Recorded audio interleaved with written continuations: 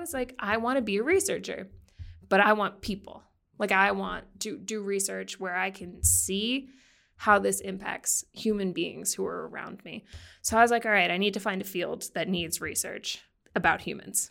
And at the time, because I really was craving this sort of human interaction, I was volunteering at the local children's hospital in Albany Medical Center. Sure, yeah. And it was really enjoyable and kind of met that need that I had. And I ended up talking to an occupational therapist who was there to see a child who had experienced a traumatic brain injury early in life. And he was about 4 months old. And she was an occupational therapist, and she was just helping this child bring his hands together to clap, which was a really important skill. Now I understand how that impacted his play, how that would impact, feeding, different kinds of activities later in life. But at the time, I just said, so what's OT? Tell me about it. And she told me about it. And I was like, all right, that sounds pretty cool, but I want to be a researcher. And she was like, oh, OTs are really interested in having more research in our field. We really need it. Everybody wants it. Everybody always talks about, we know what we're doing works, but we need the evidence. We need people who want to design the studies and ask the questions and put out evidence for OT.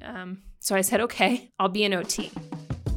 Welcome to Health and Human Science Matters, a podcast by Colorado State University's College of Health and Human Sciences. I'm your co-host and digital media strategist, Avery Martin. And I'm Matt Hickey, Associate Dean for Research and Graduate Studies.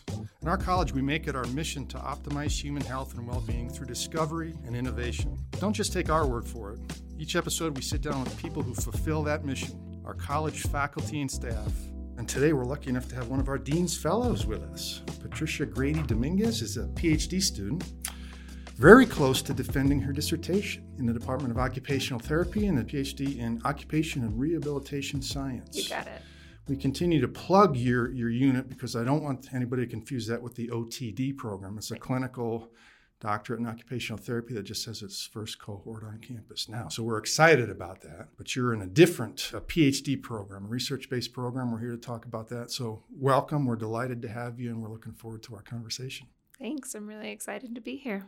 We have this focus on big problems and who's the person behind the big problem. So we'll start a little bit with you talking about when you think about your research as you're writing the final lines of your dissertation, getting ready to submit that to your committee, and you conceptualize what are the big problems that my dissertation is seeking to pursue. Can you share a little bit about what those are? Yeah, absolutely. I think that many of us will have heard before that there's an increase in amount of children with autism and other diagnoses that have associated sensory features. So kids who are over-responsive or under-responsive or just don't correctly integrate the sensations that come into them on a daily basis, whether that's visual or auditory sensations, but also sensations about their body, where they are in space, how they're feeling on the inside. And so the big problem that my research seeks to address, the big problem is that we have these kids and we have the capacity to treat them. We have some great interventions that have been shown to be really effective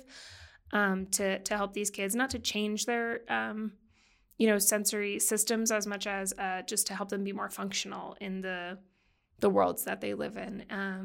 And whether that does take advantage of, some of the neuroplasticity in their sensory systems, or, whether we're going for different approaches that sort of just help them compensate for areas that are more challenging. We have these great interventions, but we don't have as many great assessments, ways to say, what are the particular problems that this child is having? What are the source of these problems?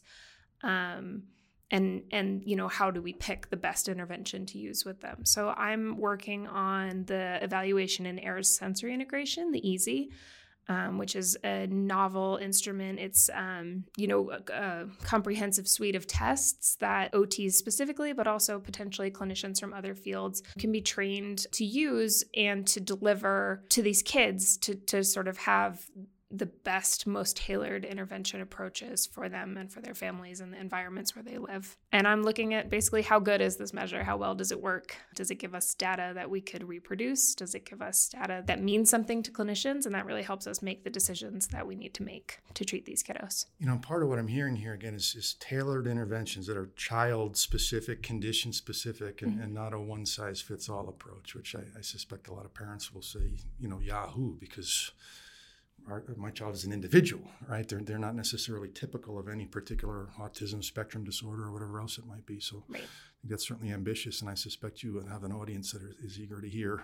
We should get you back in after you defend. You can tell us more about the outcome of your conversation How with it your went. committee. Exactly. Well, I'll tell you, spoiler alert, the instrument is working really well so far. It's long, and we've got some issues with, is it going to be feasible for clinicians to give the whole thing in one session? So we're working on that kind of thing, trying to make it as streamlined as possible. But so far, the data that we're getting from it is really promising. That's great. And we have, just to plug Sure, it real sure. quick, this has been an enormous effort with thousands of data collectors. We have normed this instrument in 50 countries. So we've looked at typically developing kids' scores on this instrument in, I think we're up to, it was 51 countries about a year and a half ago. And I think we're might be as high as like 70 now. We have 18 different languages that it's been translated in. Wow. And over 5,000 kids. Wow. Typically developing kids.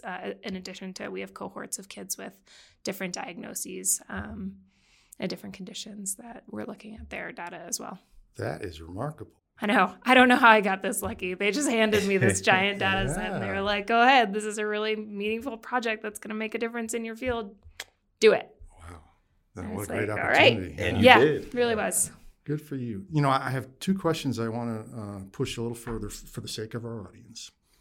When you talk about an instrument, you're talking about a tool. This may be in the old days a paper and pencil thing. Nowadays, it may be something that's on an iPad or something along those lines. But is it the clinician that is somehow grading or scoring the child in this case? Yeah. So the EASY is a performance-based instrument. So the examiner, the tester, the clinician, in most cases, will ask the child to do a series of activities, play some games, and during those, the kids will receive scores that are scored by the clinician. And it really is kind of a paper and pencil task right now. We do have a scoring program that's going to launch at the end of this month that will allow the testers to then input their paper and pencil data in and easily get standardized scores with interpretation guidance and everything for this. But we're hoping eventually to pivot it to a sort of computer adapted testing where the testers are guided on which items to give the kiddos to make the test like less burdensome and more tailored to the kids' specific needs. But That's great. yeah. And how long does the assessment typically take? An expert clinician and a kid who is regulated and ready to participate could do this in probably an hour.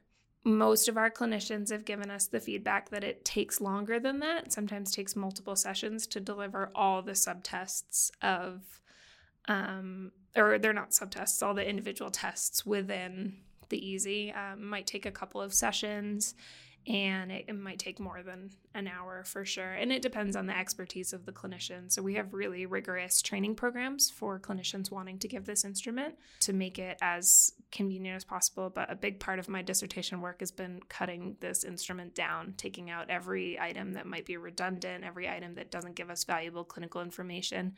And we have a thesis student right now that I'm supervising who's working on seeing if we can't collapse some of the tests into like more of screener tests where you could say, okay, is there a problem with this child's praxis specifically?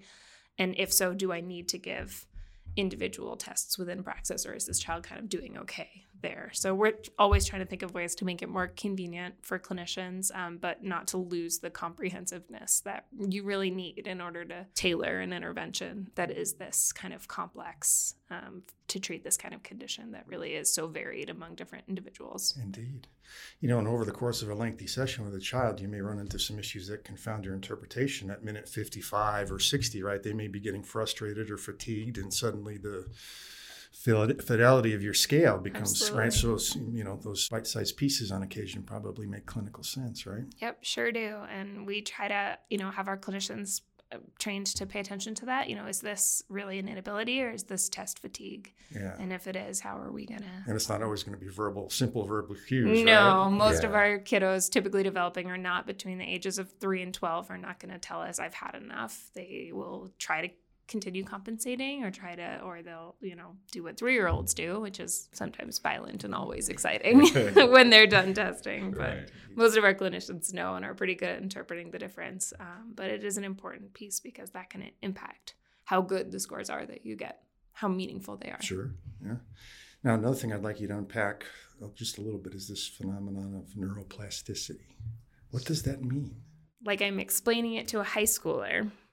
Or me, which would be Sure. the equivalent.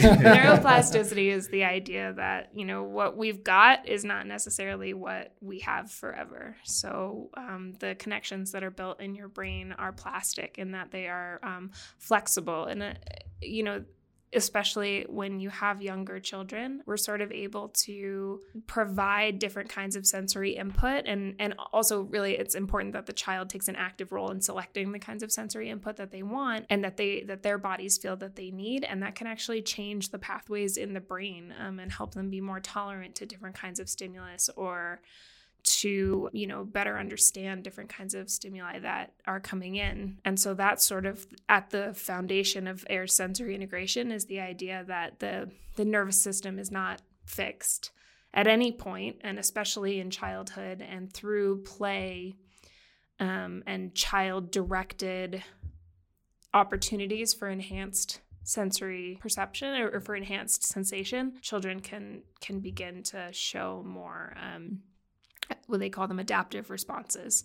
So that's responses, the word I was looking for. Yeah, responses that are appropriate to the situation that allow the child to play, to engage in dressing or bathing or whatever they need to do without maladaptive behaviors, essentially.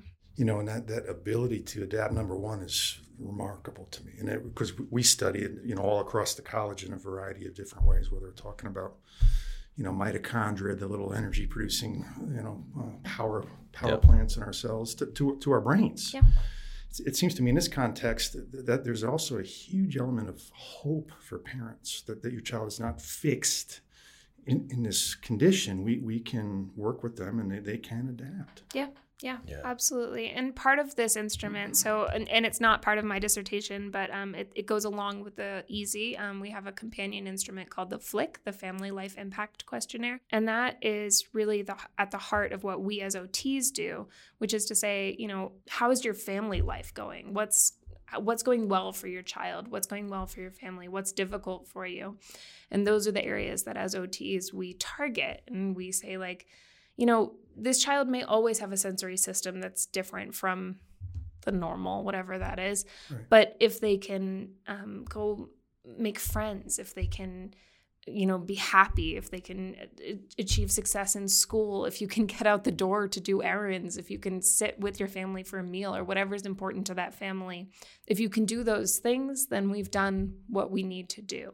So we take advantage of neuroplasticity, but not just for the fun of it. It's Sure. not about just changing the kids and making them more normal. We don't really care. We care about, can their families function? Can they function? Are they happy? Are they able to achieve the things that are meaningful to them? That's incredible. It's neat, isn't it? Yeah. It's really cool. Yeah. It's really cool. And as a researcher, I've had the opportunity to, really be in touch a lot with clinicians who are doing this on a day-to-day basis. And I have my clinical degree, but I haven't really used it very much.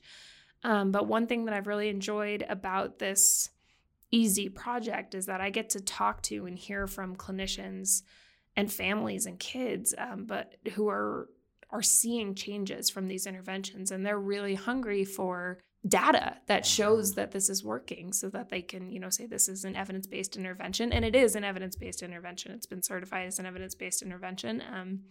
And they want to be able to tell families, we're doing something that we know can make a difference with your child. And then show them at the end of the intervention, it did. You can do these things. You can sit at the dinner table. Your child is, making friends, playing on the playground, doing whatever it is that was important to that family and that child. This is exactly what we mean when we talk about impact right here. So thanks for sharing. I really appreciate it. I want to move to your pathway. So when we're on the cusp of defending our dissertation, and we wish you every bit of good luck and fun for that day. I know Thanks. It's going to be. I had this conversation for 25 years when I talk to my own PhD students. You're going to be fine. That's what Anita exactly, keeps saying. Yeah. Yeah, you've been well mentored, and these pathways are meant to culminate with a celebration. It's also, of course, a challenge. You have to think on your feet and all those things. But I want to sort of rewind the tape a little bit and talk about your educational journey, maybe familial or social influences, particular mentors along the way. And they, again, that might be a parent, it might have been a college professor, it could be both. Sure. So tell us a tale. I told you I would tell you a story about worms, right? This is the story about worms.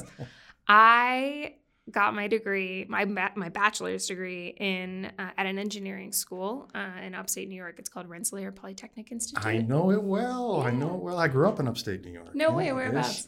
Well, I grew up near Utica, Okay. sort of closer to Cooperstown. But then my folks moved up north of RPI, up near Plattsburgh, actually a little bit north Sure. of Lake Placid. Yeah, so, I'm familiar with that area.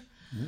So we were in Troy, New York. By the way, this is like the Harvard of New York. It's a phenomenal school. So I had a tremendous opportunity to go there and learn about worms. That's And great let to me, know. I'll tell you. So I got my Yeah. degree in not engineering. I got my degree in biochemistry and biophysics, and I chose it because I knew I liked science, and that had the most science names in it. It had biochemistry and physics in it. And I was like, I took all 3 of those AP classes. Yeah. This is going to be great. I'm going all in. And I loved it. That's I really great. loved the coursework. I loved the learning process, and I had a professor who needed some research assistance for his lab. And through working with this professor, I had the opportunity to learn about the research process. And I was like, I love this. But his research used worms as a model, Sure. which was great. And kind of gross and really, really, really boring. And I was like, I love the research process. I love the lit review. I love, looking at what's out there, what's missing, what questions can I answer? How can I design a study that'll answer these questions? I got so excited about that, but I was not excited about worms. Go figure.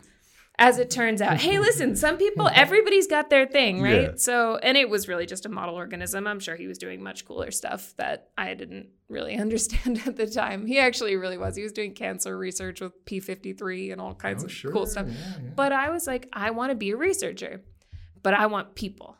Like, I want to do research where I can see how this impacts human beings who are around me.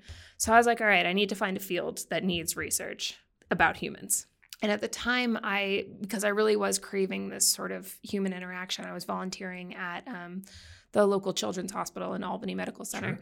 Sure. They had a pediatric wing, and I went there and I rocked babies in the NICU, and I brought coloring supplies to kids in the medical ICU and the pediatric ICU. And it was really enjoyable and kind of met that need that I had. And I ended up talking to an occupational therapist who was there to see a child who had experienced a traumatic brain injury early in life, and he was about 4 months old. And she was an occupational therapist, and she was just helping this child bring his hands together to clap, which was a really important skill. Now I understand how that impacted his play, how that would impact, feeding, different kinds of activities later in life. But at the time, I just said, so what's OT? Tell me about it. And she told me about it, and I was like, all right, that sounds pretty cool, but I want to be a researcher. And she was like, oh, OTs are really interested in having more research in our field. We really need it. Everybody wants it. Everybody always talks about, we know what we're doing works, but we need the evidence. We need people who want to design the studies and ask the questions and put out evidence for OT.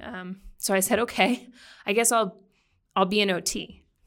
That sounds fine. The stars are starting to align. Yeah, well, it could have been anyone, right? Like, I imagine if a speech therapist came in, I could be there too. But I feel so fortunate that OT was where I landed and really found my home.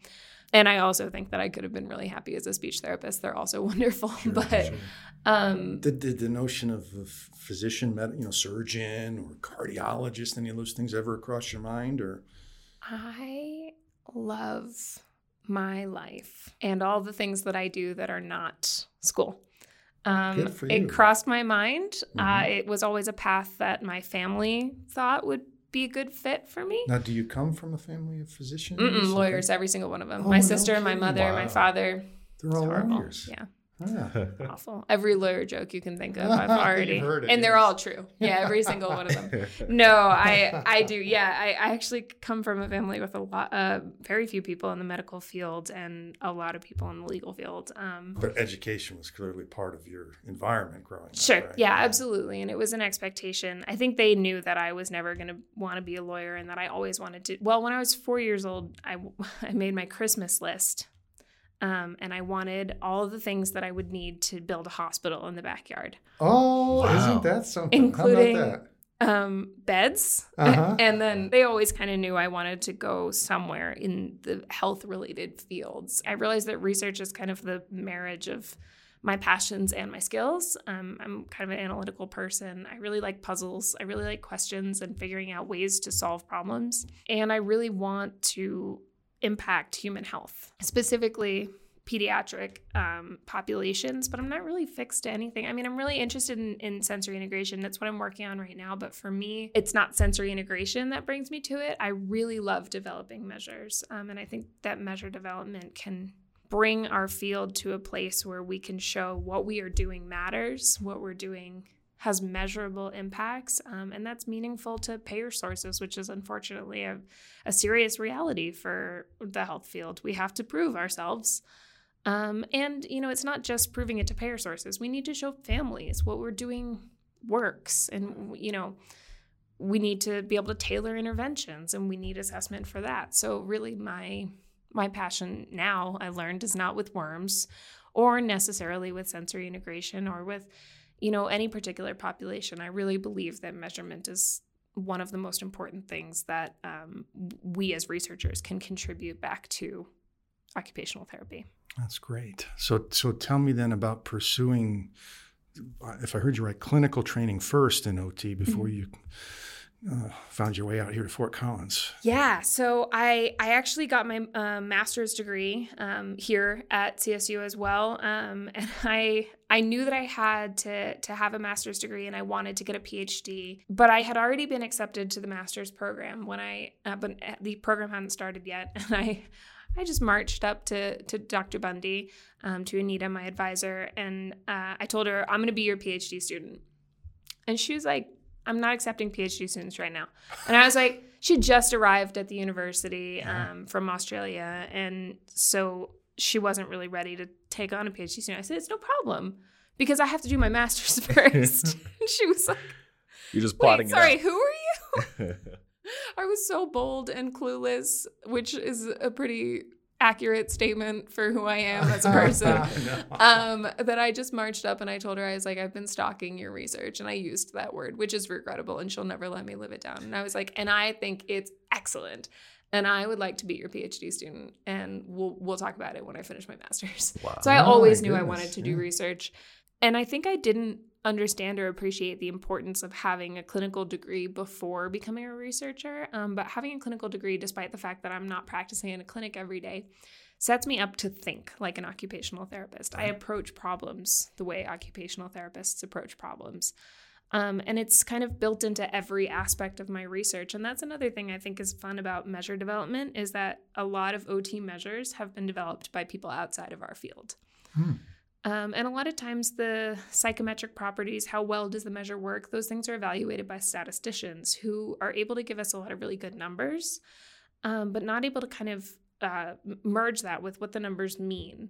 And so I think having OTs who can do measure development, who can do that statistical side on their own, can really enrich the quality of our data. And so that's why I want to be an OT measure developer. Cool. Yeah. So you managed to talk Anita into the wisdom of taking you on as a PhD student. I didn't really give her a choice. And it sounds like it. Yeah. But it went well. Yeah. She took me on as a master's thesis student during my clinical degree. So I completed a research thesis with her. That was my first measure development project. And was there some element of the two of you testing each other out during that process? Probably, in retrospect. I was so enamored with her and everything she had ever done. I think there was no possibility that she could have let me down. But really, we found that I think we have a great working relationship. We have a lot of fun together. And she recognizes the areas that I need mentorship in and the areas that are my strengths. And she finds a really nice balance between building me up and also providing opportunities that are more challenging to me. So like she recently supervised me for a teaching course. So I actually taught the course. And that was like a huge thing where I was so nervous. I was so uncomfortable with the idea of this. And she was like, yep, you're doing it. It's going to be fine. And it was great. And I didn't expect it to go well. I probably would have tried to avoid it and tried to get out of it, but she pushed me. And I think she does a really nice job knowing when to push, and how hard. And she expects a lot out of her students. But most of them rise to the occasion. Again, these are all the hallmarks, right, of somebody, a mentor who's had an influence on you. Right? Absolutely. I want to, again, just expand the view. So when I hear you think professionally that Anita's clearly had a strong influence on you. How you approach life. Is there a mentor on that side of the equation? Mom, dad, a grandparent, a role model of some sort? I'm interested in the balance here. Lots, and specifically women in my life. I mean, I have a sister who is, she was a high school teacher for 10 years in New Orleans, and she just recently decided she's going to law school, and that's the track for her. But it's not too late for you, by the way. To be a lawyer. That's what my sister keeps saying. I swing back. She's like, come on, just come to, she's at BU, and she's like, you would love Boston. I grew up in Boston, so she very much knows that there's a draw there. But sure. No, and she is an example for me of deciding what you're passionate about and not letting anything stop you from getting there. And that clearly rubbed off on you. Yeah. And she's my older sister, but she's 19 months older than me. And so we're really close in age, and we've always been best friends. And that was my mom's plan. She was going to have 2 girls less than 2 years apart, and they were going to be best friends. And she did not let us deviate from that path. Wow. You all have a skill of speaking things into existence. I'll just say that. My mother.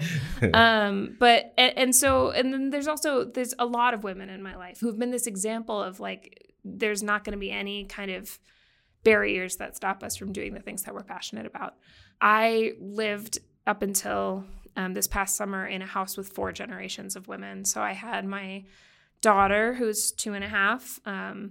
My mother lives with me, and I won't tell you how old she is because she doesn't probably want me to share that. And my grandmother, who is passionate about having people share her age because she earned every one of those years. She passed away this summer at 93 years old. My.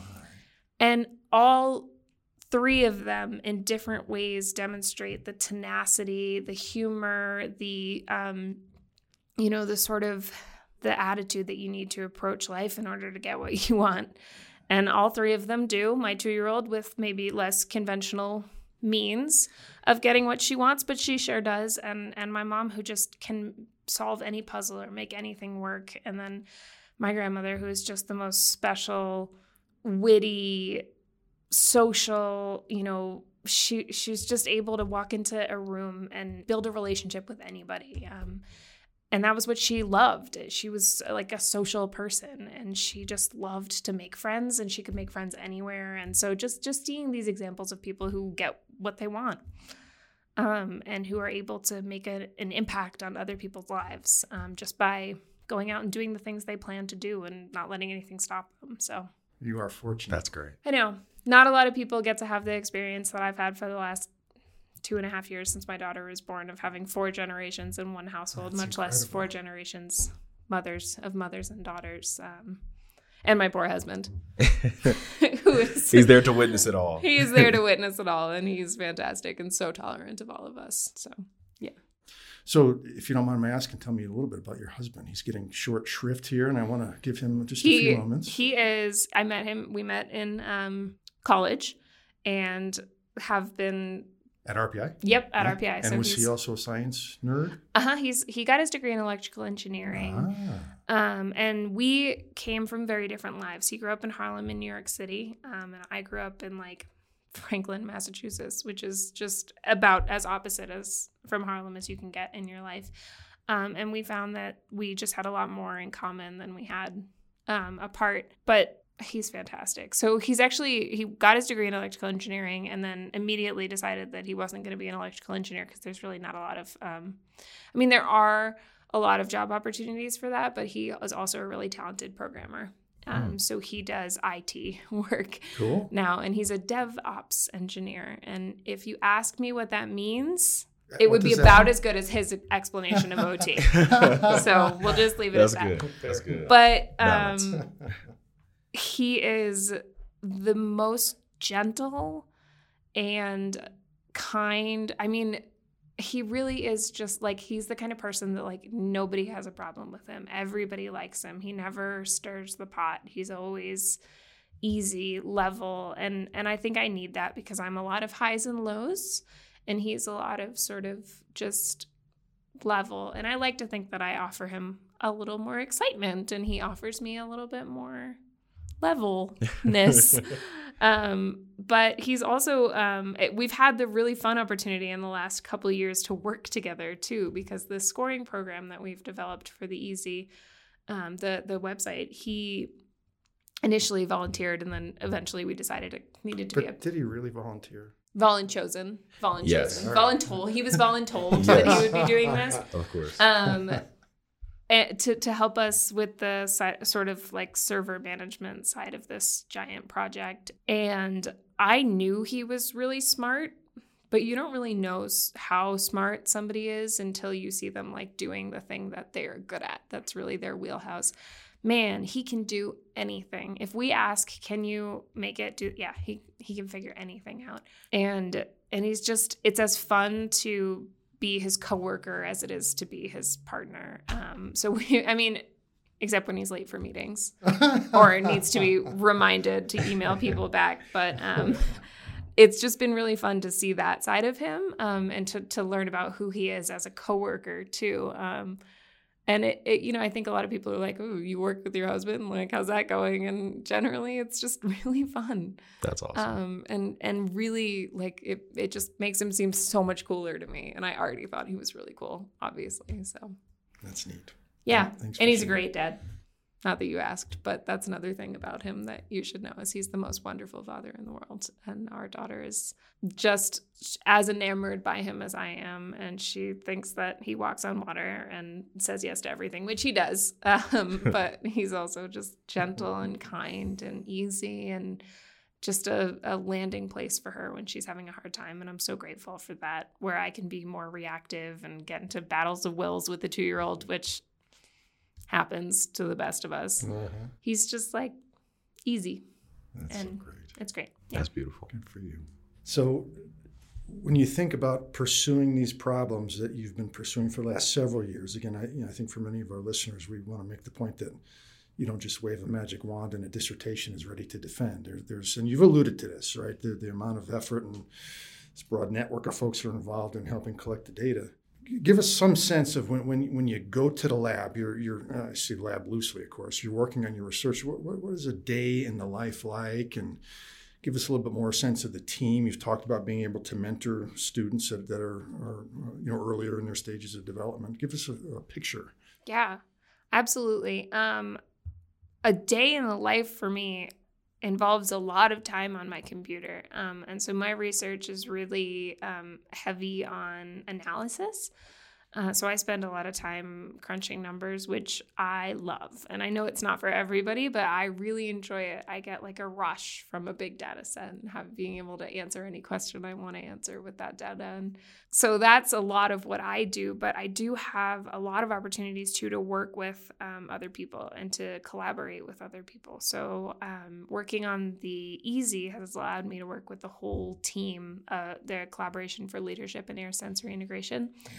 Which includes clinicians, researchers, and this just really incredible team of people who are passionate about air sensory integration, and the passion really rubs off. So we spend a lot of time just talking about how this can impact kids and families and why this project is important. And we have lots of meetings that are just kind of like, bring us together to sort of what are the big issues and what are we addressing with this and what do we need to do? We spend a lot of time in the nitty gritty, and I especially as a data analyzer, which is mostly what I am, spend a lot of time looking at the numbers, but because I'm surrounded by this team of people who are really brilliant and really knowledgeable about sensory integration, the what does it mean is never really lost. And so I really enjoy working with them and having regular meetings that just kind of keep me grounded in what we're doing and why we're doing it. And then I have also had some opportunities to mentor master's students as well as fellow PhD students, teaching them analytical techniques, but also sort of trying to get them to drink the Kool-Aid with measure development a little bit. And really to show them why it's important that OTs have the skills to develop our own measures, and why we need to be the people who can do sort of the art and science of measure development. We can build the items because we know what's important for an OT to look at, and we can evaluate those items because we know how to do the research, and we know how to ask the questions, and we know how to solve the problems with statistics and with the other kinds of things that need to be used. So yeah, I don't know if that answered your question at all, but it does. And I'm particularly pleased to hear you use the phrase art and science, right? Because making meaning of metadata requires some imagination, some sense of being able to see the horizon, right? So we often talk about the weeds, and we have to be down in the weeds sometimes, right? So we build the data sets, right, in many ways. But we have to be able to sort of, step up above the tall grass on the plains and look around and see where we're at. So that exercise of imagination is something that I think is important, and we need to figure out how to continue to stimulate that in STEM students, who may get focused on, I don't need that, I'm, data, problems, but imagination goes a long way, so. Yeah, and I think, statisticians who are statisticians, and that's their main thing, are an incredible, valuable resource to us. But I do think it's really important that OTs can at least be good consumers of research materials, good consumers of the statistics, or of, whatever kind of research outputs they need to use to sort of understand that big picture understanding. OTs are really good at that big picture understanding. What does this mean?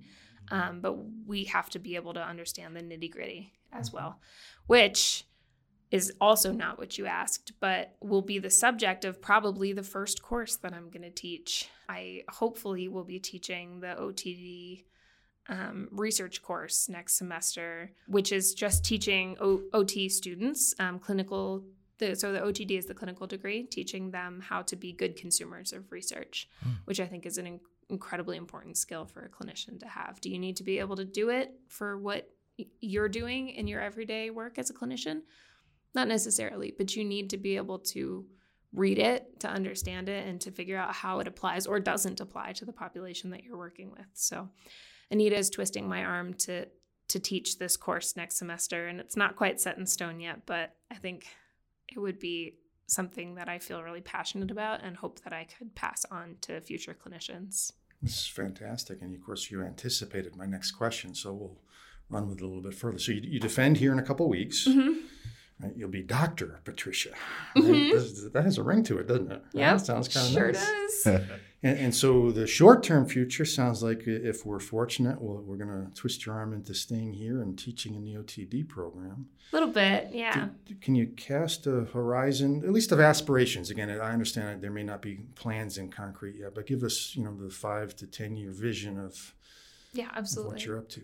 I'm applying for postdoc positions now, both here at CSU and at some other research centers and universities, looking at different sort of opportunities for getting more mentorship and extending my skills that I have right now. And I am just learning, and maybe I'm a little late to the game on this, but I submit that I had a lot of responsibilities in the past 2.5 years and haven't really been paying attention. But learning really what's out there for a researcher. So there's opportunities to work in an academic department. There's opportunities to work for research centers. There's opportunities to work in industry. And I haven't ruled out anything.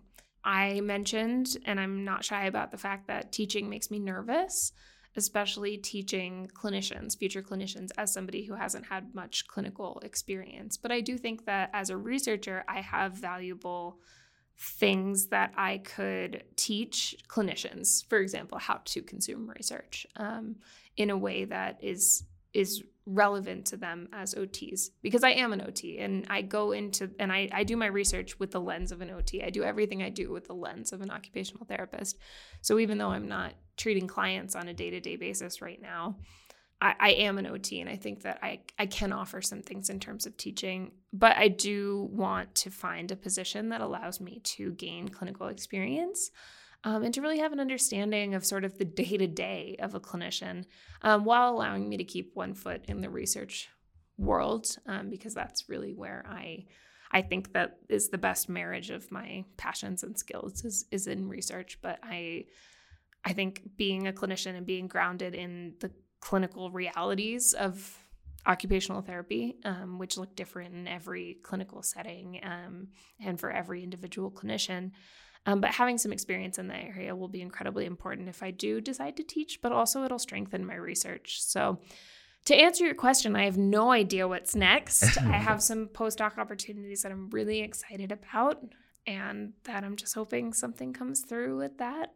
And I probably should have been applying for them 1.5 years ago, but I wasn't. So here we are, about to graduate and planning on teaching next semester. And we'll see if that turns into a longer term thing or if that's just sort of something to do on my maternity leave. Well, good for you. Yeah. Good for you. You know, you've come such a long way from the undergraduate days at RPI in the biochemistry and biophysics.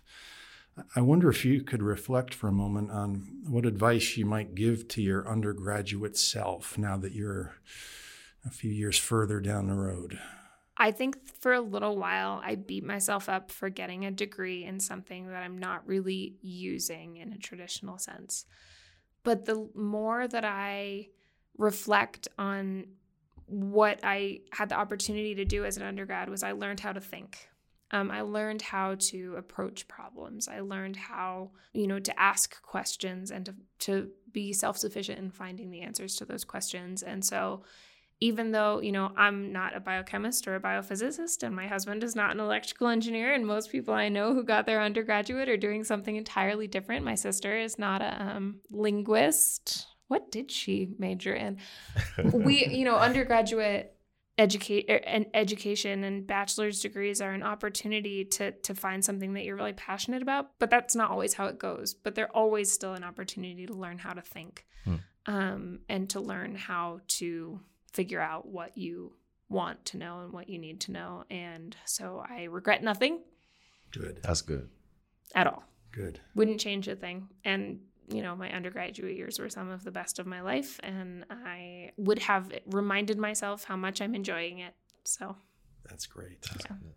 I have a couple questions as we draw to a close about the context in which you find yourself at the moment. So, and this is a layered one. So the CSU is a land-grant institution.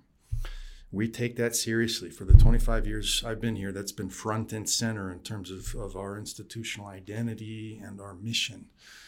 And so we're always interested in what that means to any particular individual on this campus. So talk to us a little bit about your sense of what does it mean to be a doctoral student at a land-grant institution?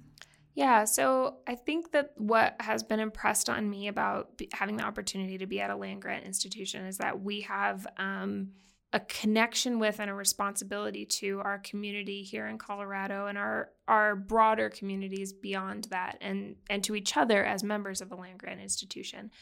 And so the opportunity to work in an interdisciplinary way with people from other departments has been impressed upon me as something that's an opportunity, and that's really important. And that, as a graduate of CSU, I'm a steward of my community, and I owe something back to that community in a way that I know that my community has given to me. And when I say my community, I mean, my community in the OT program, my community in the College of Health and Human Sciences, all of CSU in Fort Collins, in Colorado, and beyond.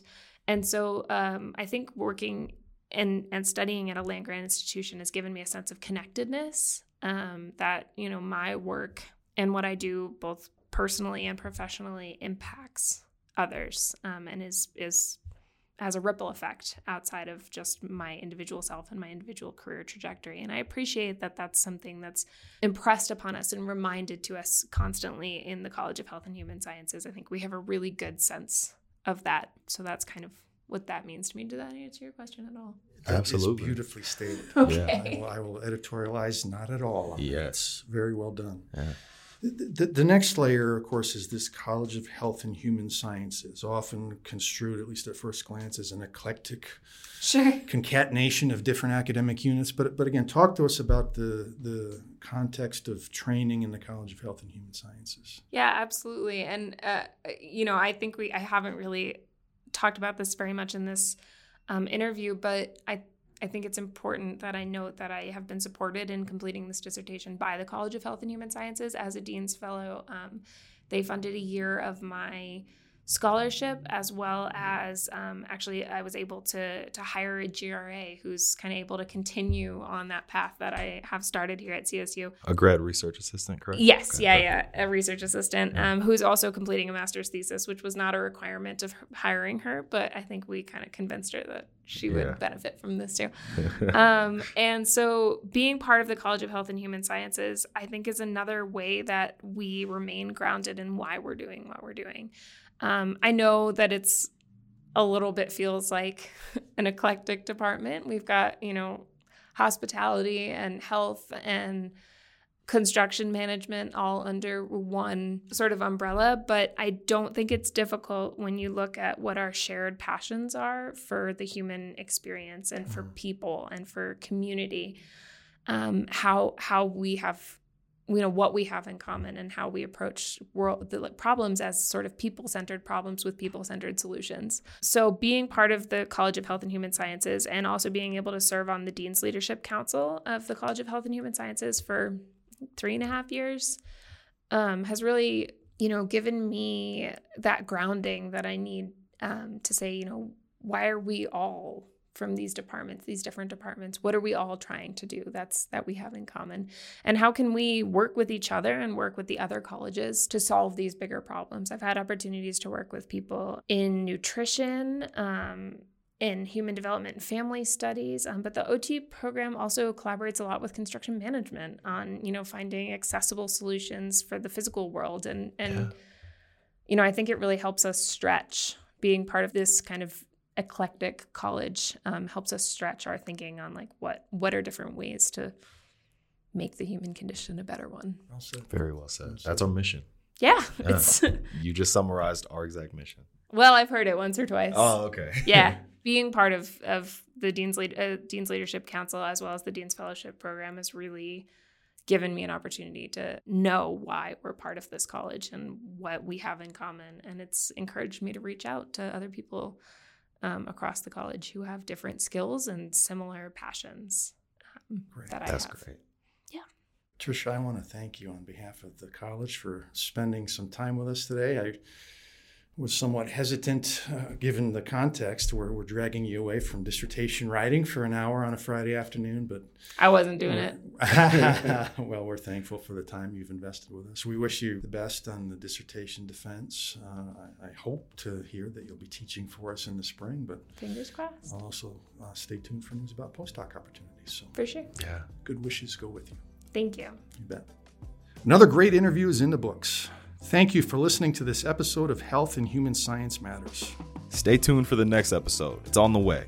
In the meantime, go listen to our episodes from seasons 1 and 2. And if you want to learn more about our College of Health and Human Sciences at CSU, go to www.chhs.colostate.edu.